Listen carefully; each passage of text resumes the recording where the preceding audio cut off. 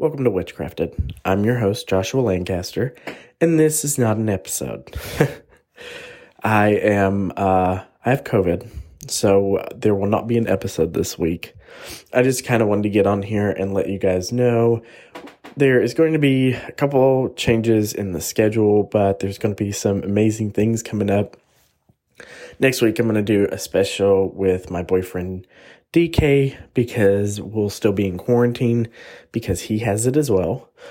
Then the next weekend, I have something special planned. I'll give you guys updates once I get that interview locked down. Then, of course, it'll be the end of the month and we'll be doing crimes and conspiracies.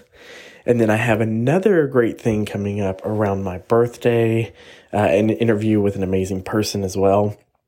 And then, of course, we're going to continue with the crimes and conspiracies at the end of every month.